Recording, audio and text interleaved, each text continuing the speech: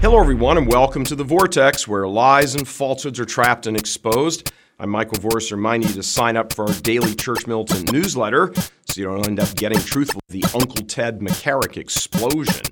Just 2 weeks ago, the liberal plan to continue deconstructing the Catholic Church in America, by them, was humming along just fine. And then all of a sudden, boom. The fallout from what are now hundreds of articles and stories exploding on an almost daily basis, not to mention the outrage being expressed by zillions of Catholics on social media, has finally brought the spotlight on the nefarious schemes of this notorious bunch. People are starting to connect dots that just 2 weeks ago they didn't even know existed. One of those dots is just how rampant homosexuality is in the priesthood. Not just confined to priests, like they would have the bishops, but bishops and cardinals, and how authority by sick and twisted men is almost unbelievable. What's being totally exposed is what we can simply term the network. And once you see things through this prism, you can see it all along. Those pictures of you keep looking at the picture and you see another picture, and once you see it, how did I ever miss that? The network is a cooperative of on various levels of pro-homo, communist-minded clerics, all swimming in the same cesspool. There may be some in that cesspool who are there somewhat naively, but given recent revelations, not many.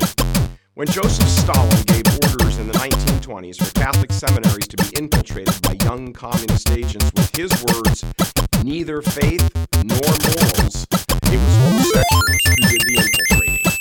This intelligence was passed along by Communist Party USA member Bella Dodd, selected to do the actual recruiting and placement as homo-communist infiltrators. Dodd came clean on her part, then advanced.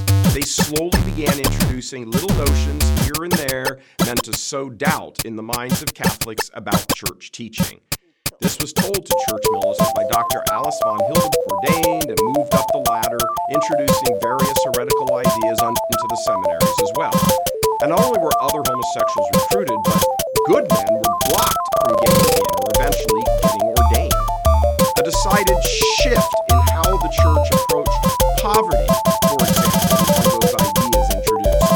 In centuries gone by, religious orders were jammed to the rafters with people who wanted to give their life's work to helping the poor or teaching them or all of that kind of work, the corporal works of mercy. But suddenly, in the 1960s, at the same time the church's teaching was being replaced with revolutionary theological notions, a massive portion area of so-called social justice exploded on this, with many of the same festivals as Marxist communism. Today, the so-called Catholic social justice movement is barely distinguishable, at least in principle, from the Communist Manifesto.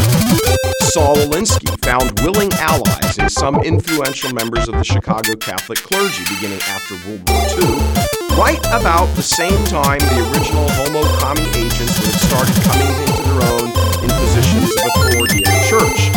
So for the next roughly 20 years, these men increased in stature and influence, as well as planned for and recruited the next generation of young seminarians, many of them homosexual, who would take over once they had died. So the timeline plays out like this, roughly. For about 20 years, 1920s and 30s, 1,100 homo-communist agents infiltrate the U.S. Catholic seminaries. In the 1940s and 50s, some number of them, at varying rates, this has happened over the course of 20 years, gain strong footholds and positions of influence at various levels of leadership and begin affecting change in theological areas, as well as new approaches to the church's social teachings. The 1960s and 70s, as they were in their 60s and 70s in their age, they ensured that the new crop of seminarians was very much like them, homosexual and social activists, with an emphasis on socialism.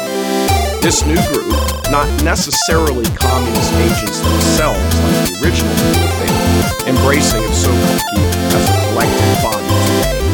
Even Pope Benedict said that many of today's bishops are poorly formed in the faith, and the laity is going to have to suffer through this.